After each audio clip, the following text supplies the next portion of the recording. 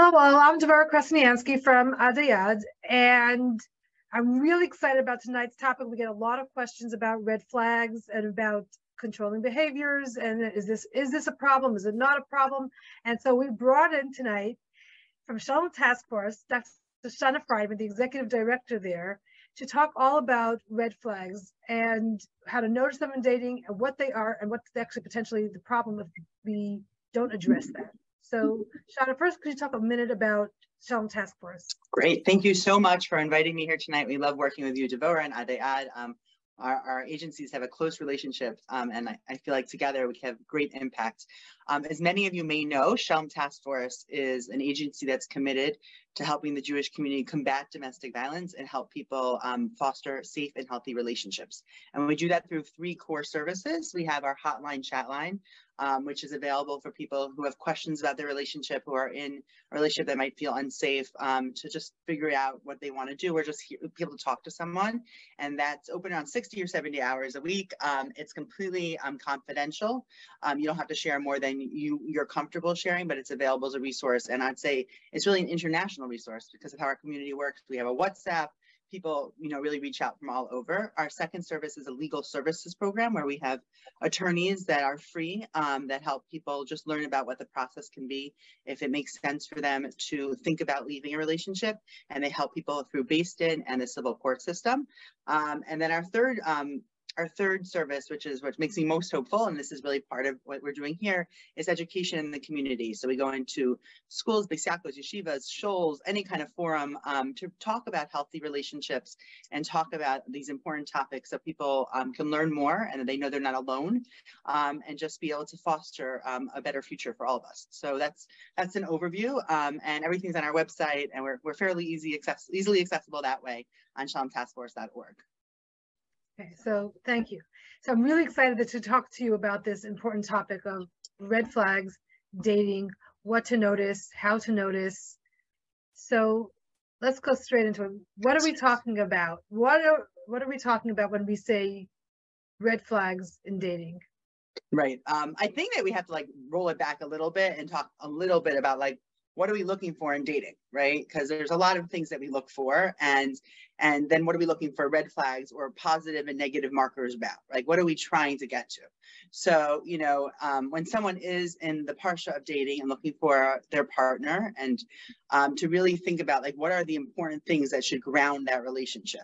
And how do we find ways of meeting someone who's compatible in that way? And compatibility is a big issue, right? It's someone who could be perfect on paper and may not be a good fit, right? And someone may not be perfect on the paper, what that means, but could be a good fit. But what are the things that you want to make sure a relationship is grounded in? And some that's very personal, right? That's something that's just kind of very particular to you. But there are some things we would suggest that should ground relationships, that of respect, that of have safety, feeling secure, feeling that you have the space to express yourselves and have a healthy disagreement, right? So to think about what makes sense for you to make sure that are the core values of what you're looking for. And then on top of that, you're looking for hashkafic similarities. You might look for, personality traits that you enjoy and fun and all that other really important stuff. But at the end, if you want to make sure that there are things that anchor, and then when you're dating someone and you're looking into people and you're trying to meet people, to think about how those things are expressed and to be present in that dating process to see if it's a good fit, and if there are things there that we call them red flags, that are things that we should stop and be curious about to make sure that they work. And they work for you, and they work and they're safe. So to really think about those aspects of it. And what we're gonna, we're here for a bit, we're gonna talk about what those red flags are and those things, but that's really what this is about, is being able to be present enough in the dating process and to be intentional enough so that you notice things and what to do with what you notice. That's really kind of the background to this. When you talk about safe, can you just describe that a little bit more? What are you talking about that it feels safe?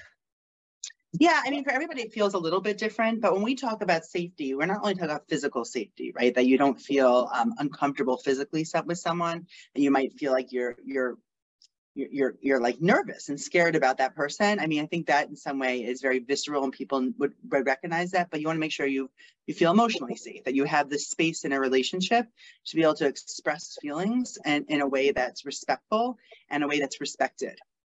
So, you know, that you're allowed to have disagreements, and anyone who's been blessed with a relationship will know that you will have disagreements. It's really part of a healthy marriage, but to be able to learn to be able to express any differences and feel safe doing so. So you don't, like when we talk about some of the, like a red flag or a negative marker is, are you walking around on eggshells, right? Are you afraid to say how you feel? Are you afraid to have a difference? And that to me is something to be curious about. And when I say curious, I don't tell people run away, stop engagement, get divorced, whatever. We don't tell people what to do, but it's a time to pause and think about, is this something that feels safe for you? And then get the support you need to think it through. So that's one way we think about safety. Is like, is there room for you to have opinions? Is there room for you to express your feelings? And do you feel physically safe? That there's something that makes you feel really uncomfortable, and to not ignore that feeling, to not ignore that. Okay, so we described what we're looking for. So in the dating, how can we notice, or what should we be looking out for, or being very, let's go, what should we be looking out for? Right, so I always think about it, because dating is not about passing a test, right? You don't want to be on a date, anybody doesn't want to be on a date saying, okay, am I doing good enough? Am I passing the test? But in many ways, you're getting to know each other and you're trying to test out if it feels okay and if things are okay for you. So some things you're looking for is just like a general sense, is this person a respectful person? And so the red flag side of that is disrespectful. Is he or she disrespectful to you, to the people around you? If you're out to dinner or you're out doing something, is there general respect for other people? Do they talk about their day and are disrespectful about the people they work with, the people they're in school with, the people near yeshiva with? Do they own their own behaviors in that? So you're looking at a sense of, disrespect, or respect, right? You want someone who has a value of respect. And again, if someone keeps on having a pattern of behavior that feels disrespectful, then it's time to say, what is that about, right? Because when we're talking about, the continuum here and the calls that we get when there's domestic violence in the relationship, you're talking about a pattern of behaviors that's, has power and control over another. We didn't really define that yet, but, this idea that someone has power and control of the other person. And we're not only talking about physical power and control, we're talking about a whole host of different forms. And in that is emotional abuse and verbal abuse, financial abuse, ways that person could have power and control. And so we're looking at a pattern here. So if you're seeing a pattern of disrespectful behavior, if you're seeing a pattern of behaviors that just don't seem honest, right? Where stories just don't make sense, like nothing's really adding up. Again, I would say, like, be curious about that. Like, what is that about? Like, why isn't it making sense? What is going on? How do they talk about themselves? How do they talk about what they're doing during the day? How do they talk about people they have in their lives? Are they ever feeling accountable for things that went wrong? Right? Because we all make mistakes. So if something's going wrong, are they ever accountable for it? Can they have any insight about their own behavior, or are they always the victim? Is everybody always someone else's fault? Because that to me is something that it should feel uncomfortable if they're always right and they're always the victim of others. So those are some ideas to think about. I always have my list. I don't know if that's helpful, but we can, other things we talked about, as someone who's critical of always other people, always knows better, and, then we talk about things like anger, which is an interesting thing, right? Because most of us have been angry in our lives. Like we've been angry in our lives. So again, is it a pattern? Do they recognize that they may be angry at times? What does it feel like to you? What does it feel, that anger feel like? And ultimately, is there control? Is there, is there a way that they're trying to control the person they're dating? Are they being possessive? So that's kind of like a framework that we look like at red flags, some of those ideas of dishonesty and criticalness, walking on eggshells, really kind of thinking about that way. And then ultimately, is there a possessiveness or jealousy or control that's going on? It doesn't sit right. And then what do you do with that? I love how you said it's not only how you feel, it's also how they talk about other people. Yes. That's a and how very they big treat other indicator, because they may talk nicely to you, but you can really find more about somebody from how they talk about other people. Right. They And, may you know, if they're going know to talk to you the behave waiter in a nicely. way that's, if they're going to talk to the waiter or someone else in a way that's really disrespectful, I would assume they'll eventually be disrespectful to people in their lives. Like people, you know, if they don't respect someone, they're not respectful. You know, and I'm not saying that they're abusive, right? We're not jumping there. But is that something that's comfortable to you to be around? Someone, you know, who treats other people in that way. Right. So we're not even talking about control and abuse and power and all of that, but I do want to define that. But right now we're just talking about, does it feel right to you? And it's not only about how they treat you, it's really tune into how they're talking to other people. Yeah. About other and how people. they're interacting in the world. And that's why it's important to be really present and listen, right? And not make up a narrative in your head. Oh, it must mean this, it must mean this. Ask questions, ask open-ended questions, learn about each other's days, you know, find out. And there's the part that you're looking to make sure things feel good. It's also make sure that it's compatible to you. If that person has completely, you know, has nothing in common with you, it can work for some people, but like you need to make sure it works for you. But like at the same time, if there's themes that keep on coming up, that everybody at work is mean to them, and they're, you know, like there's something to say, like what's going on, like how is that, and like what does that really mean? So to pay attention, particularly in communities, and everybody dates differently. Even in the same community, people date differently. Like we know that, right? There are people who date for a short period of time, people date a long period of time, you know. And I'm not going to, you know, tell people what to do, but to give yourself enough time that it makes sense for you. And in that time you're together, to be present, not to be at the next stage, to be where you are and pay attention, and then attend to it. You know, if something gives you, we talk a lot about uh-oh feeling. Now, not everybody has an uh-oh feeling, you know, like not everybody has, you know, maybe they've been exposed to a lot of other, you know, chaos, so they might not have the same uh-oh feeling. But if something just doesn't sit right, don't ignore it. Like, don't ignore it. Explore it, you know. And in a relationship that feels safe, you should be able to find a healthy, respectful, kind way to say, oh, I'm curious about, or I'm wondering about, or you mentioned this, you know, I want to know more about, or I'm concerned that you said. And if you can't say that, you should learn to, because when you're dating to get married, you're an adult. You need to be able to learn to do that. And it's hard to learn that. But at the same time, if you can't do it because you're afraid to say it, then that's also like a red flag, right? You don't want to not be comfortable saying it. I also want to flip it. If you see yourself being a big blamer, maybe it's something to work on. If you see that everyone is out to get you, or that's how you end up seeing the world, and not saying that you're controlling, but not saying anything, but it's something. You know, it's interesting because we do a ton of lectures and workshops with teens, and we've had kids come over to us and say, and they're so smart. They're like, oh, I see myself doing this with my friends, right? They're so smart. And we're like, whoa, you know? And so we added some slides about like, what do you do if you see yourself? And, you know, my gut feeling around that is, if you see yourself in these behaviors, like maybe pause dating for a little bit and get some help, because you don't want to repeat those behaviors. You want to be in a healthy relationship where you could care for someone. And if things are not going well for you, explore it. And there's room for change and growth. You know, you can't expect someone else to grow, but you could help yourself grow. And it's worth the investment in yourself as well. And for your future family. Yeah, and your future marriage and your families, God willing. And yes, it's worth the investment. And even your colleagues, and whatever it is. To be able to interact. So I think that's super important. So let's talk a little bit about what power and control means and how you might notice it. So you mentioned something, but let's go back to define what that means. So, you know, I'm from Shelton Task Force. So, you know, we're known for working in domestic violence work. So domestic violence is defined by a pattern of behaviors that one person has of the other person that asserts and obtains and maintains power and control through a whole pattern of behaviors that instill a level of fear, right? So you're looking for these three things, and we were looking at one of our slides. It's a pattern, power, control, and fear. So, you know, we're not talking about a one-time fight where people are just, you know, upset with each other and probably goes back and forth. That's just life, right? Might not be nice. It might be hard, but you know, people have fights. We're talking about a dynamic within a relationship, and we see it both ways. Certainly we have more women report being victims of domestic violence. Certainly that's what we see generally and nationally, but there's certainly men who are victims as well.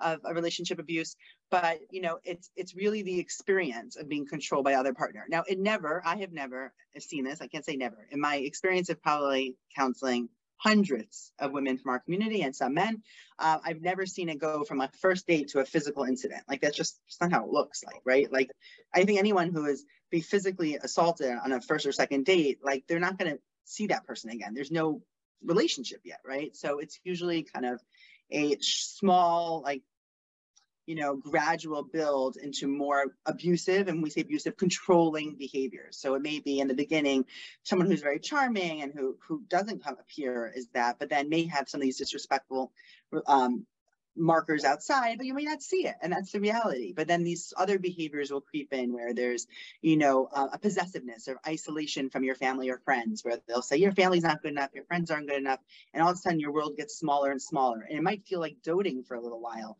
but you don't have any like personal space or personal life because it's all about him or her, right? So there's like the possessiveness or jealousy, and we see that's probably one of the things we see a lot in our frum community, because we're not together as much before we're married, right? You know, we're typically not living together. You have limited contact. So what are ways that someone can assert controls? You know, I've worked with people who, this is a way ago, but like, you know, making the other person wear beepers and they have to respond within 2 minutes. So almost on a leash, right? There's like this control. And some people are like, oh, that's so sweet. She or he really wants to know where you are, but it's really not, right? Like so the question is, what happens if you don't call back in time or you don't answer the text right away?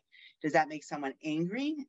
Is it like, are you afraid to say, I need some space? I'm busy writing a paper for school. Like, I'll talk to you in an hour. Do you have that space and safety to have personal boundaries? So those are the kind of things that you'll see in dating and engagement, right? You'll see anger, I said before, like dishonesty, like things just don't add up, and you're kind of like, I'm not really sure why that makes sense, but you're afraid, or you don't know how to ask the question, and people aren't really telling you. And I think a lot about just this idea of having voice, right? Like, are you allowed to express your feelings? Now, you know, some colleagues like, oh, it's always good to have a good fight before you get engaged, like to have a real, you know, I don't think you should stage a fight. Like, I think that's not how we should function. But I do think that if you're getting to know someone well enough, you're going to find things that you don't agree on or don't see them the same exact way, because we are two independent people. Even if you're from similar backgrounds and have similar temperaments, you're not going to be the same. Like, you're not the same. And when you come to a place, and you should get to know each other enough, right, that you don't agree on something, how can you manage that? Now, we don't all have to manage it perfectly. It's hard to have a good fight, right? It's hard, but can you have a conversation? Do you feel safe enough? Do you know how to talk about this? Now, some of it may be that you don't know how to, but that's something to explore, right? Is it that I don't know how to say it, or am I afraid to say it? Like, what is going on there? And I would say that those are important things to think about before you make a commitment. Is what happens if it doesn't go our way, his way, my way?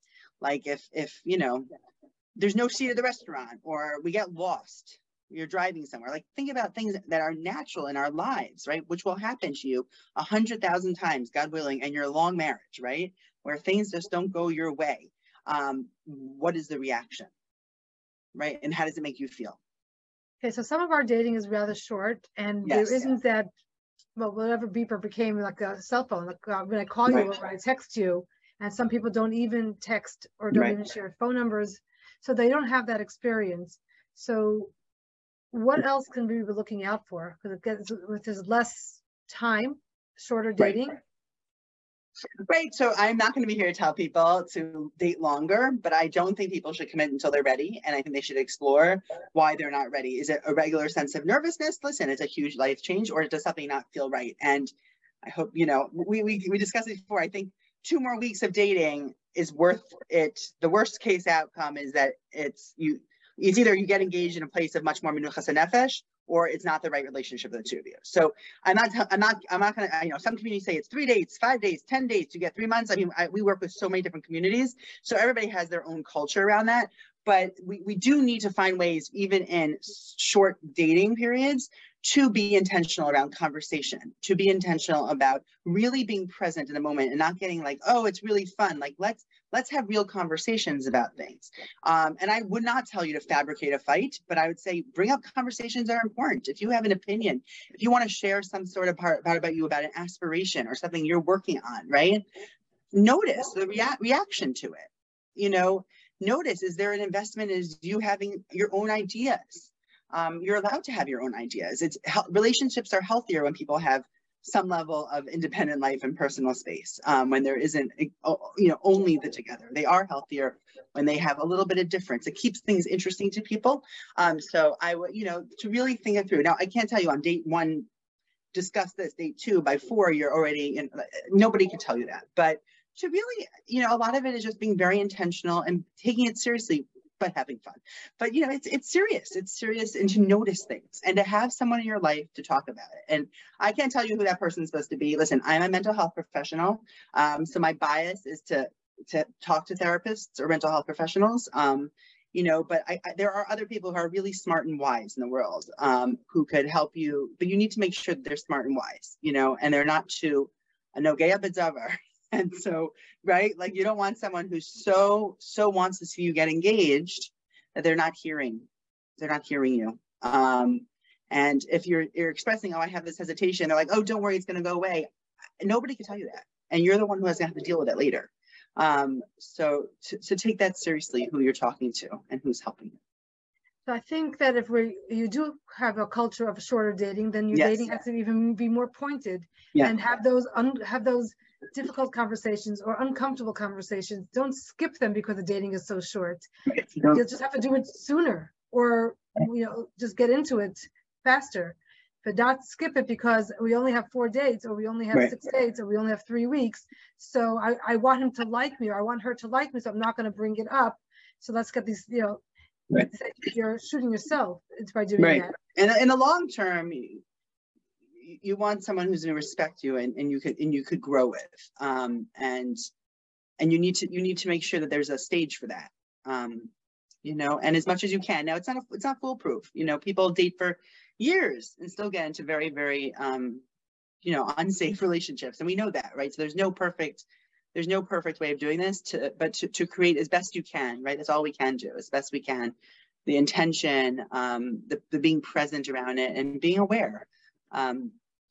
And bring your best self to it, get the support you need around that. And if that means you need to manage some of your own stuff before or during, give yourself that. Yeah, so this question came in. Mm-hmm. Is there a way to be able to know about this kind of behaviors or this kind of patterns from reference or from research? Right. So references are always funny, when I hire people, I have to call references, but they're people they want me to call, right? So I always take it with a grain of salt, right? So it's the same way with shidduchim, right? If you're given references, I think we could easily assume they're people who are going to speak positively of that person, right? I mean, that's just how it works. And so I would stick to asking open-ended questions, like, how have you seen that person deal with disappointment, right? A question like that, if the person really knows them, might be able to respond. They may not be able to respond, right? Or if those kind of, how do you see this person as being responsible? Can you talk more about them in that way? Have you ever seen this person be angry? How did that play out? And to really go into the values that you're looking for, right? Beyond the the kind of checklist things. The other thing is our communities are fairly small, and if it's important to you, and references only go so far. Is to find maybe people they haven't recommended, but right? Our communities are not that big. So, there's always that other person that you both know. I mean, at least I think there almost always is. So, to ask someone who they didn't put on their list. Now, I don't know how that plays out completely, but I think I would recommend that, because you're going to have people who are, the references that they're going to give you are the people they're going to most typically give very positive and not a lot of insight. But at the same time, if you're asking these questions, I don't know that anybody's going to say you actually, this person's an abusive, disrespectful person who screams and yells. It's almost a blessing if someone said it to you, but I don't know that someone would say that. But if someone's saying things that make you feel like, that doesn't feel so great. So again, notice that, right? Like file it away. And if you're then seeing patterns of behavior, that kind of make you think, oh, maybe that's what they're talking about, then figure out what you want to do with that information. And again, I am not telling you, and nor would Devora or any, I'm not going to tell people what to do, right? I'm not telling you you have to go forward, not go forward. That's something the person has to own, right? But I would say pause, be curious, and really explore it to make sure it feels as good as fit as you can make it fit, you know, and if it isn't, it isn't. You know, is so that what about that helpful? advice? Yeah, I think that was helpful. What about that advice? You can tell about their personality by the way they drive. Where's everybody coming? I don't know who's here. If you're in New York, I don't know if that's true. I think that's a very narrow way of thinking about things. I think if you're, you know, trying to get through Manhattan and the person's a little bit assertive in their driving, I don't know that that's saying that person is controlling and angry. That might person just an assertive driver. Now, if you would say to the person, hey, listen, like I get really nauseous when someone drives that way. Do you mind slowing down? And the person's like, no, I want to drive this way. I would say that's pretty disrespectful. That's not really considerate. Like, what is that about, right? So those are two different things, right? Like, I you know, if the person's driving on a long highway and doing it in a way that makes you feel scared, right? That's very different than trying to get through Brooklyn. Now, you know, and I think you have to see how it fits, right? How does it settle on you? Is it cursing at other people, or is it a little bit of, you know, trying to get through? I mean, I don't know how particularly you want to get, but like it always comes down to this idea of like looking at the pattern and how does it settle, right? Like we don't need to define everything as abusive or controlling, but we want to see how it all fits together as a larger picture. And so, but if you would say to someone, you know, I get really nauseous when someone drives this way, and the person continues to drive in a way that makes you feel sick, like to me, that's kind of, that is inconsiderate. Especially during dating, when they're right? supposed to be more considerate. Right, it's that's what they're doing during dating. You're kind of like, how's that going to play out, right? So, but those are the kind of things you want to look at, right? You don't want to make them to bigger deals than they are, but if something feels off about a behavior like that, then you want to look, is it part of a larger pattern? And if it's part of a larger pattern, you have to make a decision about what you want to do about that. Is it someone you want to continue getting to know more? Is it someone you don't want to continue to get to know more? And it's also not making an inference just because someone drives like that, that means that they will. So either be curious, bring it up in a conversation and see how they respond, because maybe that's how they grew up, or she, her parents drove that way. And doesn't even know it. Right. I mean, if you said, I really don't like how, you know, the driving really makes me feel sick, or it makes me uncomfortable, it makes me feel like I'm not comfortable with it, and they say, oh, too bad. That's one thing. They say, oh, I didn't realize that. And the next time they drive more slowly, then okay. You know, and they continue to drive more slowly, then okay. You know, so I think you know, it's a small example. And I want it to be a diagnostic example, so I don't want anybody getting off here and saying, oh, I just dated someone who just drove fast. No, you're looking at the larger pattern. Like, what is that expressing, right? What is that expressing, and how does it play out? And if you do object, and if you do express something, how does it play out for you? And then you have the right, I mean, this is not red flag. You have the right to not like someone's behavior and choose not to get to know them better because of it. You do, you know, that is what dating is, you know. You need to want to be with that person. So, and you're allowed to say that, you know, you're allowed to not want to be with someone. Totally. Okay, let's talk a little bit about personality disorders. Yeah. So there's a lot of personality disorders. So people often say, oh, it's narcissism, abuse, and as someone is borderline, what's that like to live with? And, you know, there's all these things. And I don't know that going through the diagnostic criteria for each type of personality disorder is helpful. Personality disorders can be very difficult to live with. And again, it's something that you have to look at and be very real with yourself and real with how it's coming out to see if it's something you want to live with. Because personality disorders are very hard to change. Now, that's another conversation about mental health issues, and that's not our topic today. But in some way, some mental health issues are much easier to live with because they're treatable. We know there's good treatment for it. There's maintenance of those mental health issues. And if someone has personal insight, takes a lot of responsibility, they really can live very full lives and be wonderful partners with depression, with anxiety, that's the reality, right? Like if you are able to own it and you're able to take responsibility for mental health issues, very often people are able to be wonderful partners. Narcissism, borderline, narcissism is probably the hardest, I would say.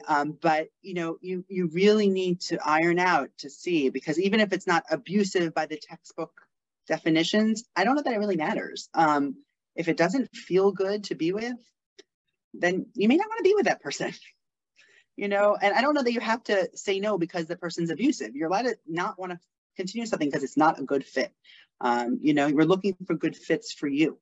And so, and those are tough. They're tough places to be. And if someone see themselves have those tendencies, I'd say that they should really invest in themselves to be able to manage relationships differently and have insight around that, so that they could have healthy, meaningful, mutually meaningful relationships with people and have a family in a way that's healthy and safe for everybody.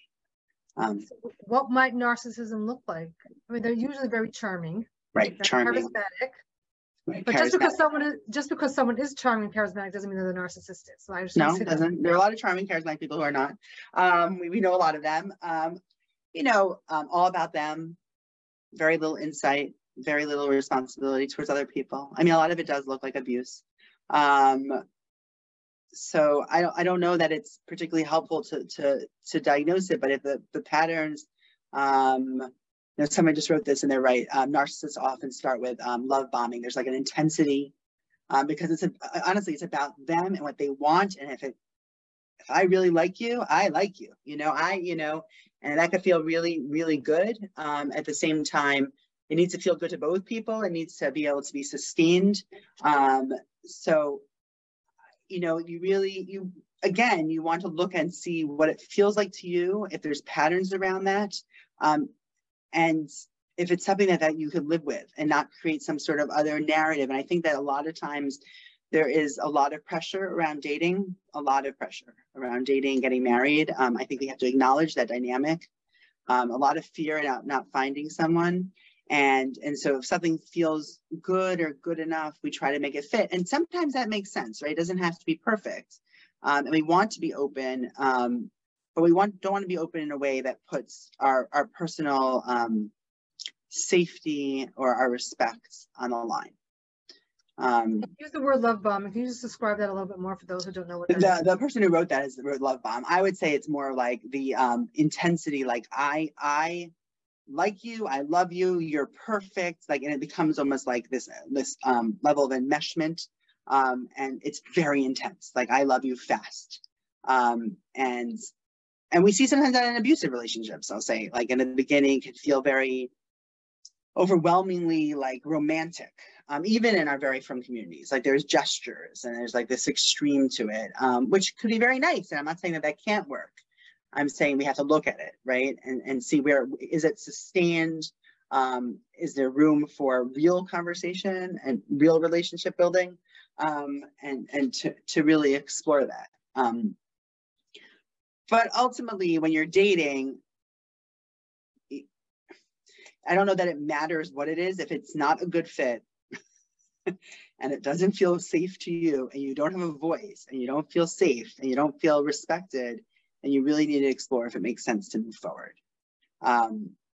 It doesn't have to be control issues. If it doesn't feel right to you, we don't have to define what it is. If it really just feels really off. It feels off, right? Then, and if you're finding yourself that everything feels off, so maybe you need to take a pause and figure out if if you need to look at dating differently.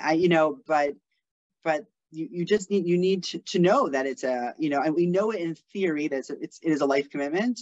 But we need to make sure that things that you see, that you don't ignore. You don't want to ignore things.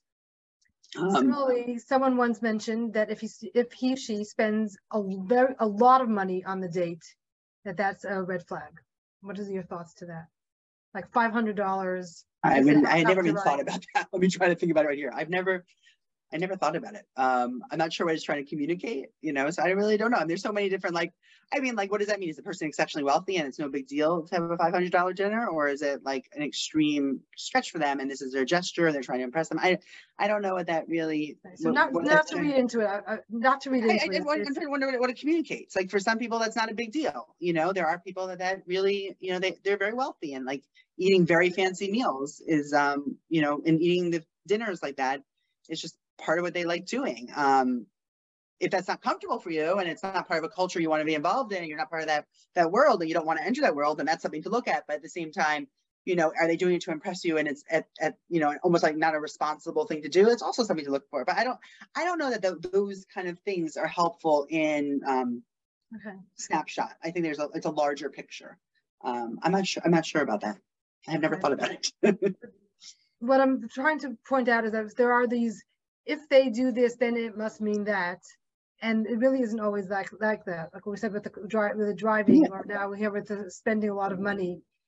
It doesn't necessarily mean anything. But going back to, I think your first word was curious, always being curious.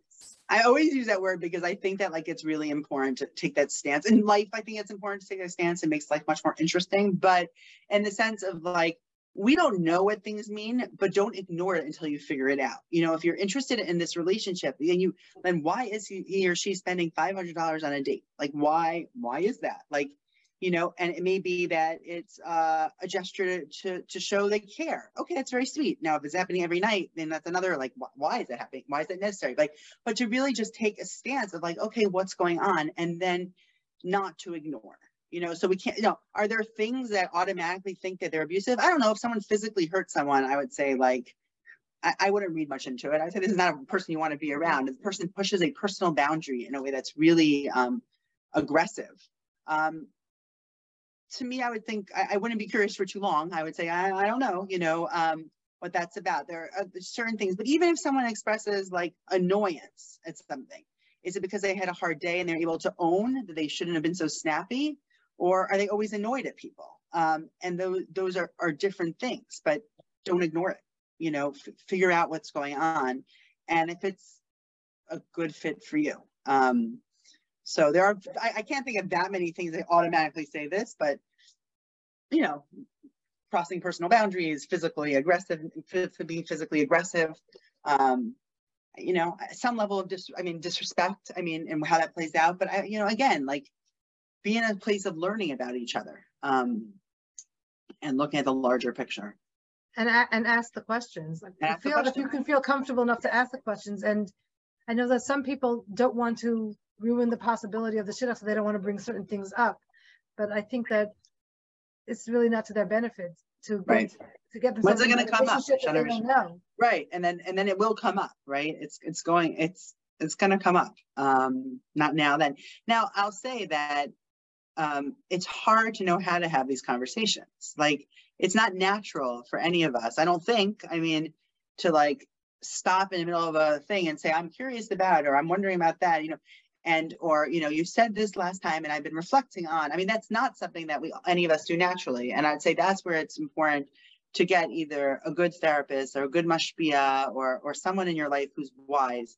And in my world, we role play, right? We call it that, right? We actually I will work with clients to help them learn the words to do that, because we don't know how. It's not natural for us to do that, and that's okay. It's okay that we don't know how to do that perfectly, but to learn some skills, and those are relationship skills, and those skills will serve you through your life. So how do you do that? So I think dating is also an opportunity to experience the other person in having some sort of difficult conversation. I almost feel like if you haven't had a difficult conversation, then how do you know that you could have a difficult conversation? Right. You know that you could have this conflict, difference of opinion, difference of schedule, something, so that you can actually work something out together. Kind of feel how whoever you're married to, you'll have to be making lots of decisions together. Yeah. Difference of perspective, difference of opinions. So get a little feel for how it would work with this person. Right. And we're talking right now to a group, an audience that's, I imagine most of you are dating right now. But when we talk to teens, we even talk about learning to do this in your friendships, right? Like when you, and think back to your life, when your closer friends, like you're able to, and you want to be able to have some level of conflict and resolution in a way that's positive and helpful. And you usually become closer when you're able to do that, right? When you could, and practice it, you know, not like intentionally, I'm gonna have a fight with you right now, or one of your friends, or I'm gonna disagree with you. But if someone's sharing something and you have a different opinion, what is it like for you just to share a different opinion? And can you say it in a way that other people could hear it, but you're still having a voice? Because it's just really important to be able to have a voice in relationship. And that's what we see when we see on the other end and the other side, you know, we work with people who are in marriages that are controlling and abusive. What they really talk about is, you know, one client who called it screaming in silence. And to me, that was like, so like poignant, right? Like screaming in silence of like, she's like, I couldn't even say it. Nobody would listen to me. I couldn't even say out loud what was going on. I could never express my feelings. I could never express my opinion, and was completely controlled in all ways, you know, from the physical to the verbal to the sexual to the financial, the whole, you know, she really had a very abusive situation, but it felt like she was screaming in silence. She had no voice. And I think it's important, you know, as we raise our children, to them to learn how to have voices in a respectful, appropriate way, to have opinions, to have, you know, and to know that they're entitled to have, you know, preferences and things in life. They're allowed to want things and like things and not like things, because it's you know, it's part of connecting, and it's part of connecting healthfully. So in bringing something up that's difficult, either you'll come closer because with that curiosity. Yeah, they express why they felt that way or something about it, or you'll discover that it's not for you, but not bringing it up and kind of hoping it's not there doesn't work. No, it doesn't. You can't hope for 50, 70 years. It just it doesn't go away for 50 or 70 years. And that's what we want, right? We want to be in the 50, 70-year marriages. So no, it doesn't go away, and you need to, and yes, and there are times when you have fights or disagreements that you don't feel closer, but you move through them anyway. But you know, when you're dating someone, if you can't have any respectful way of having a disagreement or sharing your opinion, then you really need to think twice if it's someone you want to keep on building something with. You know, and some of it might become from immaturity. You know, we can be immature, but then we have to work on ourselves to learn to do it better. You know, that's what we keep on doing. And so what I also like is when people have the situation that they planned this date and then it didn't work out, and they get all flustered, and like, you can actually get to see each other better. How we deal. Okay, so that place is closed, or there's no seats left in the restaurant. Right. Now let's figure something out together. It's like, wow, now we can get to actually we can plan, and you can even do a date like that. Plan a date together. Like plan a date together. That doesn't have to, you know, like, how do you talk about what you enjoy doing? It's fairly low, you know, stakes. It's not like, you know, you're not buying your house.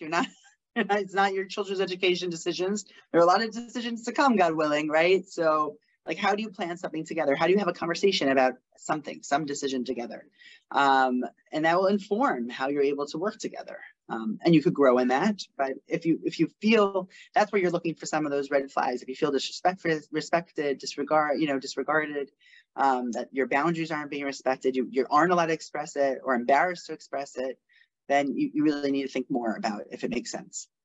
But not even that, separate from that, which I know we started talking about red flags, but the idea of having those kinds of conversations, just to see that you can have these kind of conversations, that your styles jive, that it's not even, let's say, a major red flag of disrespect, but that you could have these conversations, because very soon after marriage starts, you will have differences of opinions. Very fast. Right. And so that's important. I mean, and right, it's not only for red flags, but it's also see, are you able to do that? And like, can you laugh about it if you can't at times? And are you able to find some place of connection around those experiences together? And I know that some people like to have the shotgun to have the difficult conversations, or to pass the difficult information. And I think that's a missed opportunity. Yeah. I know we try to make it as emotionally safe as possible, so we don't want anyone to get hurt by hurt feeling, but we're also taking away the opportunity to have those conversations. Even sometimes as something as simple as scheduling the next date, sometimes the shadchanim take that role. And I think that's interesting for them to see how they can work out something as simple as a Tuesday doesn't work for me. Oh, so we're just Thursday afternoon. Not like go through beside that. I think it saves the shotgun's time. Right. But so I'm not enrolled to dictate how communities should manage shidduchim. Like I don't want to impose my thoughts about that, but I do. When you say that, it really resonates with me because we might use the words of girls and boys, but really they're women and men. People who are getting married are women and men. We're adults. If you're entering a marriage, you're an adult, and to be able to schedule something together or express to each other how you're feeling about a relationship, maybe not after the first or second date, whatever your number is. And again, that's really very community specific and I don't want to impose on that, but if you can express how you're feeling about someone or what you're struggling with at all, or even making like, when's our next date? And then how is that going to jump into a commitment of a marriage? And that's a really big jump and how you're going to really see how that could work. So when you say that, I tend to agree how you're expressing it. Like it feels like a missed opportunity to me as well, where we could grow through that. And if this isn't the right one, then you've learned these skills for when you do meet the right person. And we're part of each other's journey in that way. Someone once expressed to me that when she was talking to the shotgun kept cleaning up the person's interesting. And so not bringing out the person's expression, they're maybe bringing out the end result, right? But they're not bringing out how they got the process of how upset he was before until the shotgun calmed him down, and it was a missed opportunity for him to see actually how.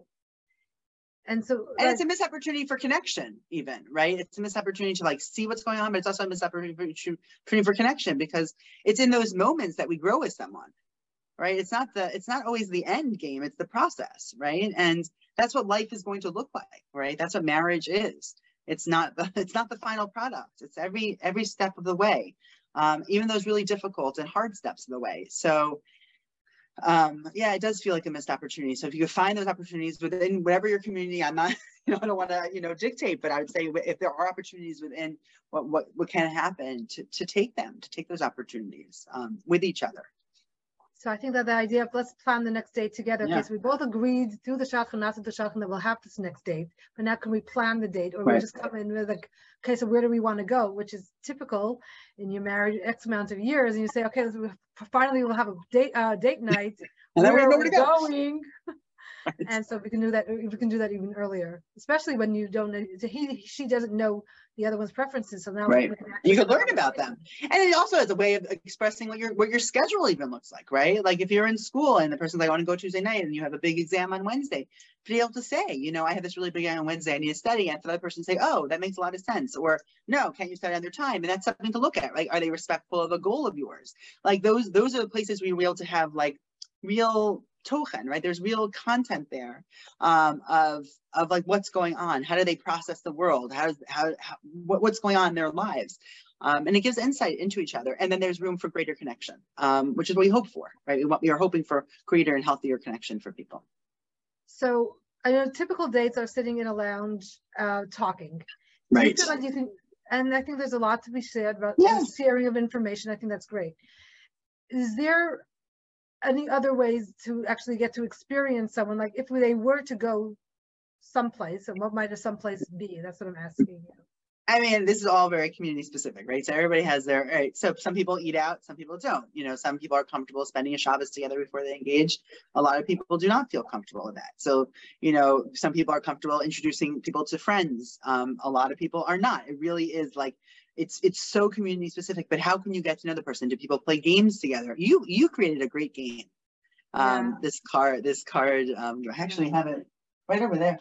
I don't have mine next to me, but it's called Convos, which is actually conversation starters. Conversation starters, and it's really get some really good conversation starters. Yeah, get some really good conversations. I've used it. I think it's great. Like how do you do that? And then it really also matters. I mean, listen, and people have different boundaries and sensitivities, but can you do something you enjoy together? Do you enjoy going to parks?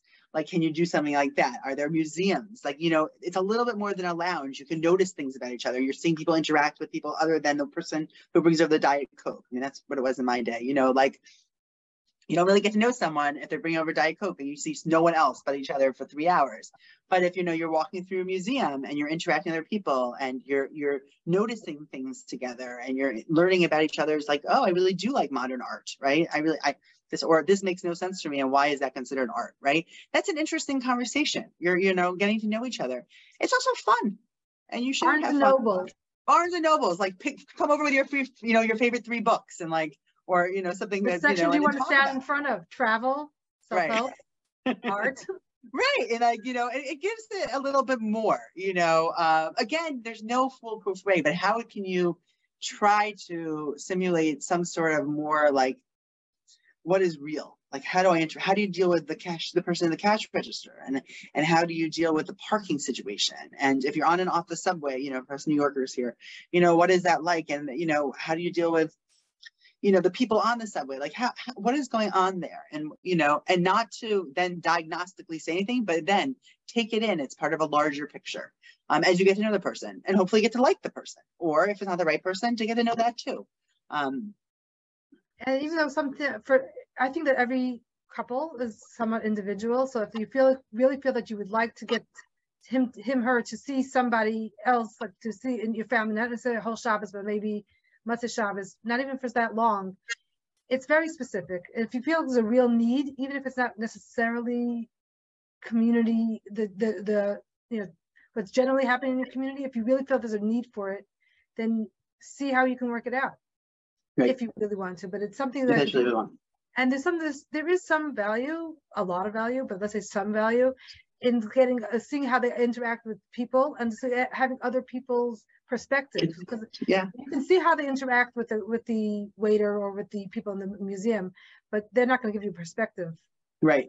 And that's the thing, is like who and how, and again, the community norms, whatever that those are, and we should be respectful to them, are there select people in your life who can meet this person and have a meaningful enough interaction, not just a Shalom Aleichem, like a meaningful interaction to give you some feedback, and not people who especially are naysayers, if you're concerned, especially if you're absolutely, if you're especially concerned. And I'm not into I have one colleague always talks about, you don't need a committee, you don't want like 15 people, but can you find those 2 or 3 people who are not going to be so pushing you to get engaged or pushing you not to get engaged, who really are like, okay, like, let me also be present and see what you're talking about and see if it's something that, that is a concern or isn't a concern.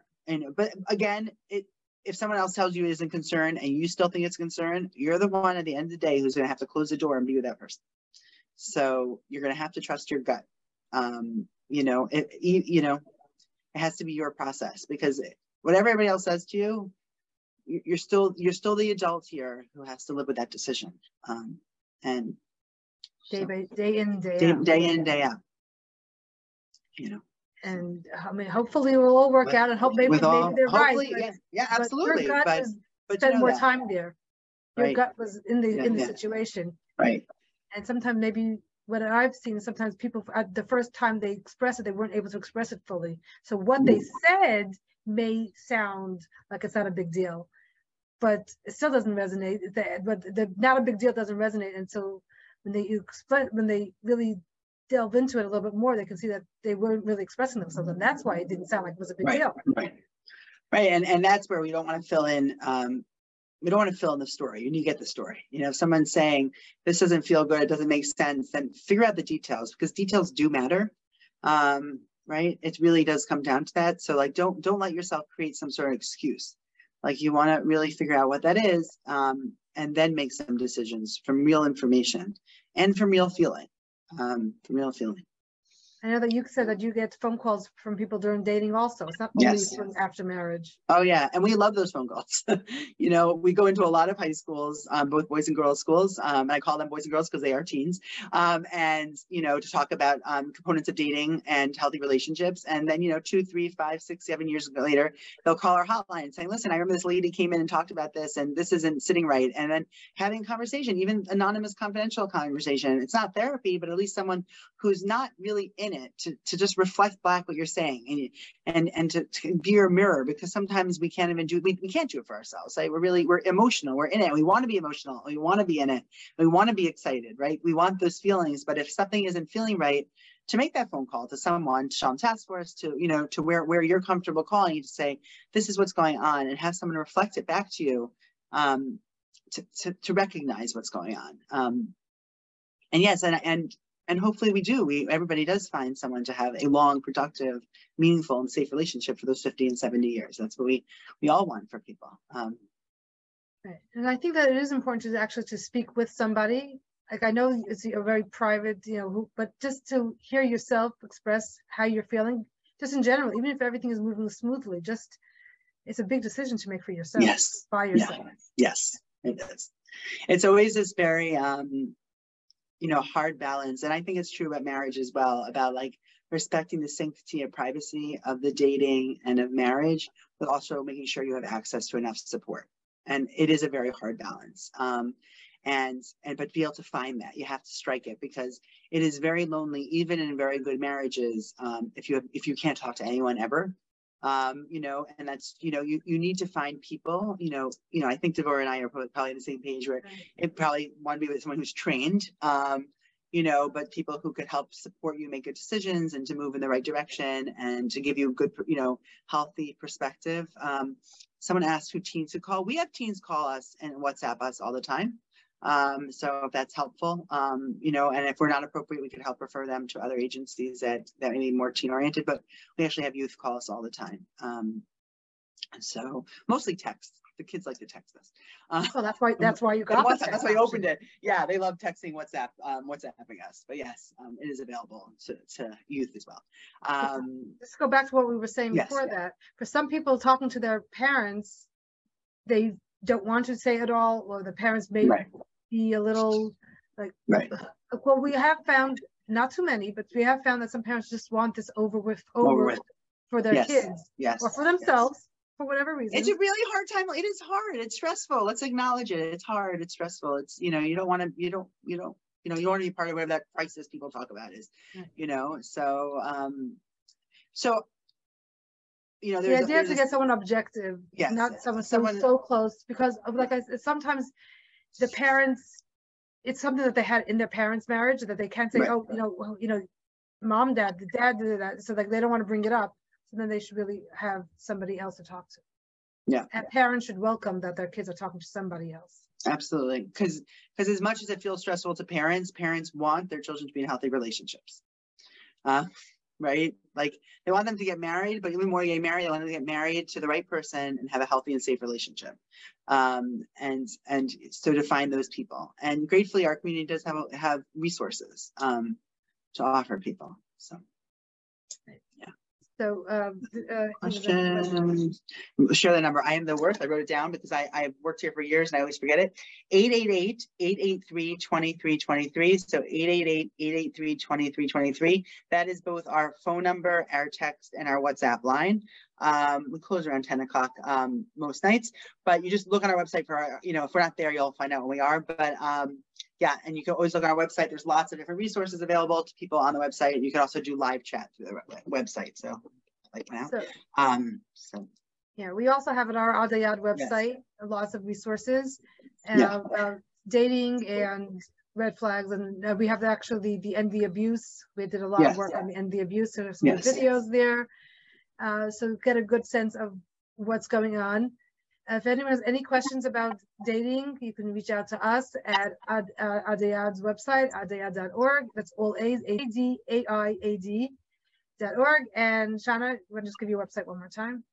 ShalomTaskForce.org, www.shalomtaskforce.org. You'll have to reach any of us there as well. All right. So thank you so much. Thank you. My pleasure. So much, once again. Thank you. Thank you.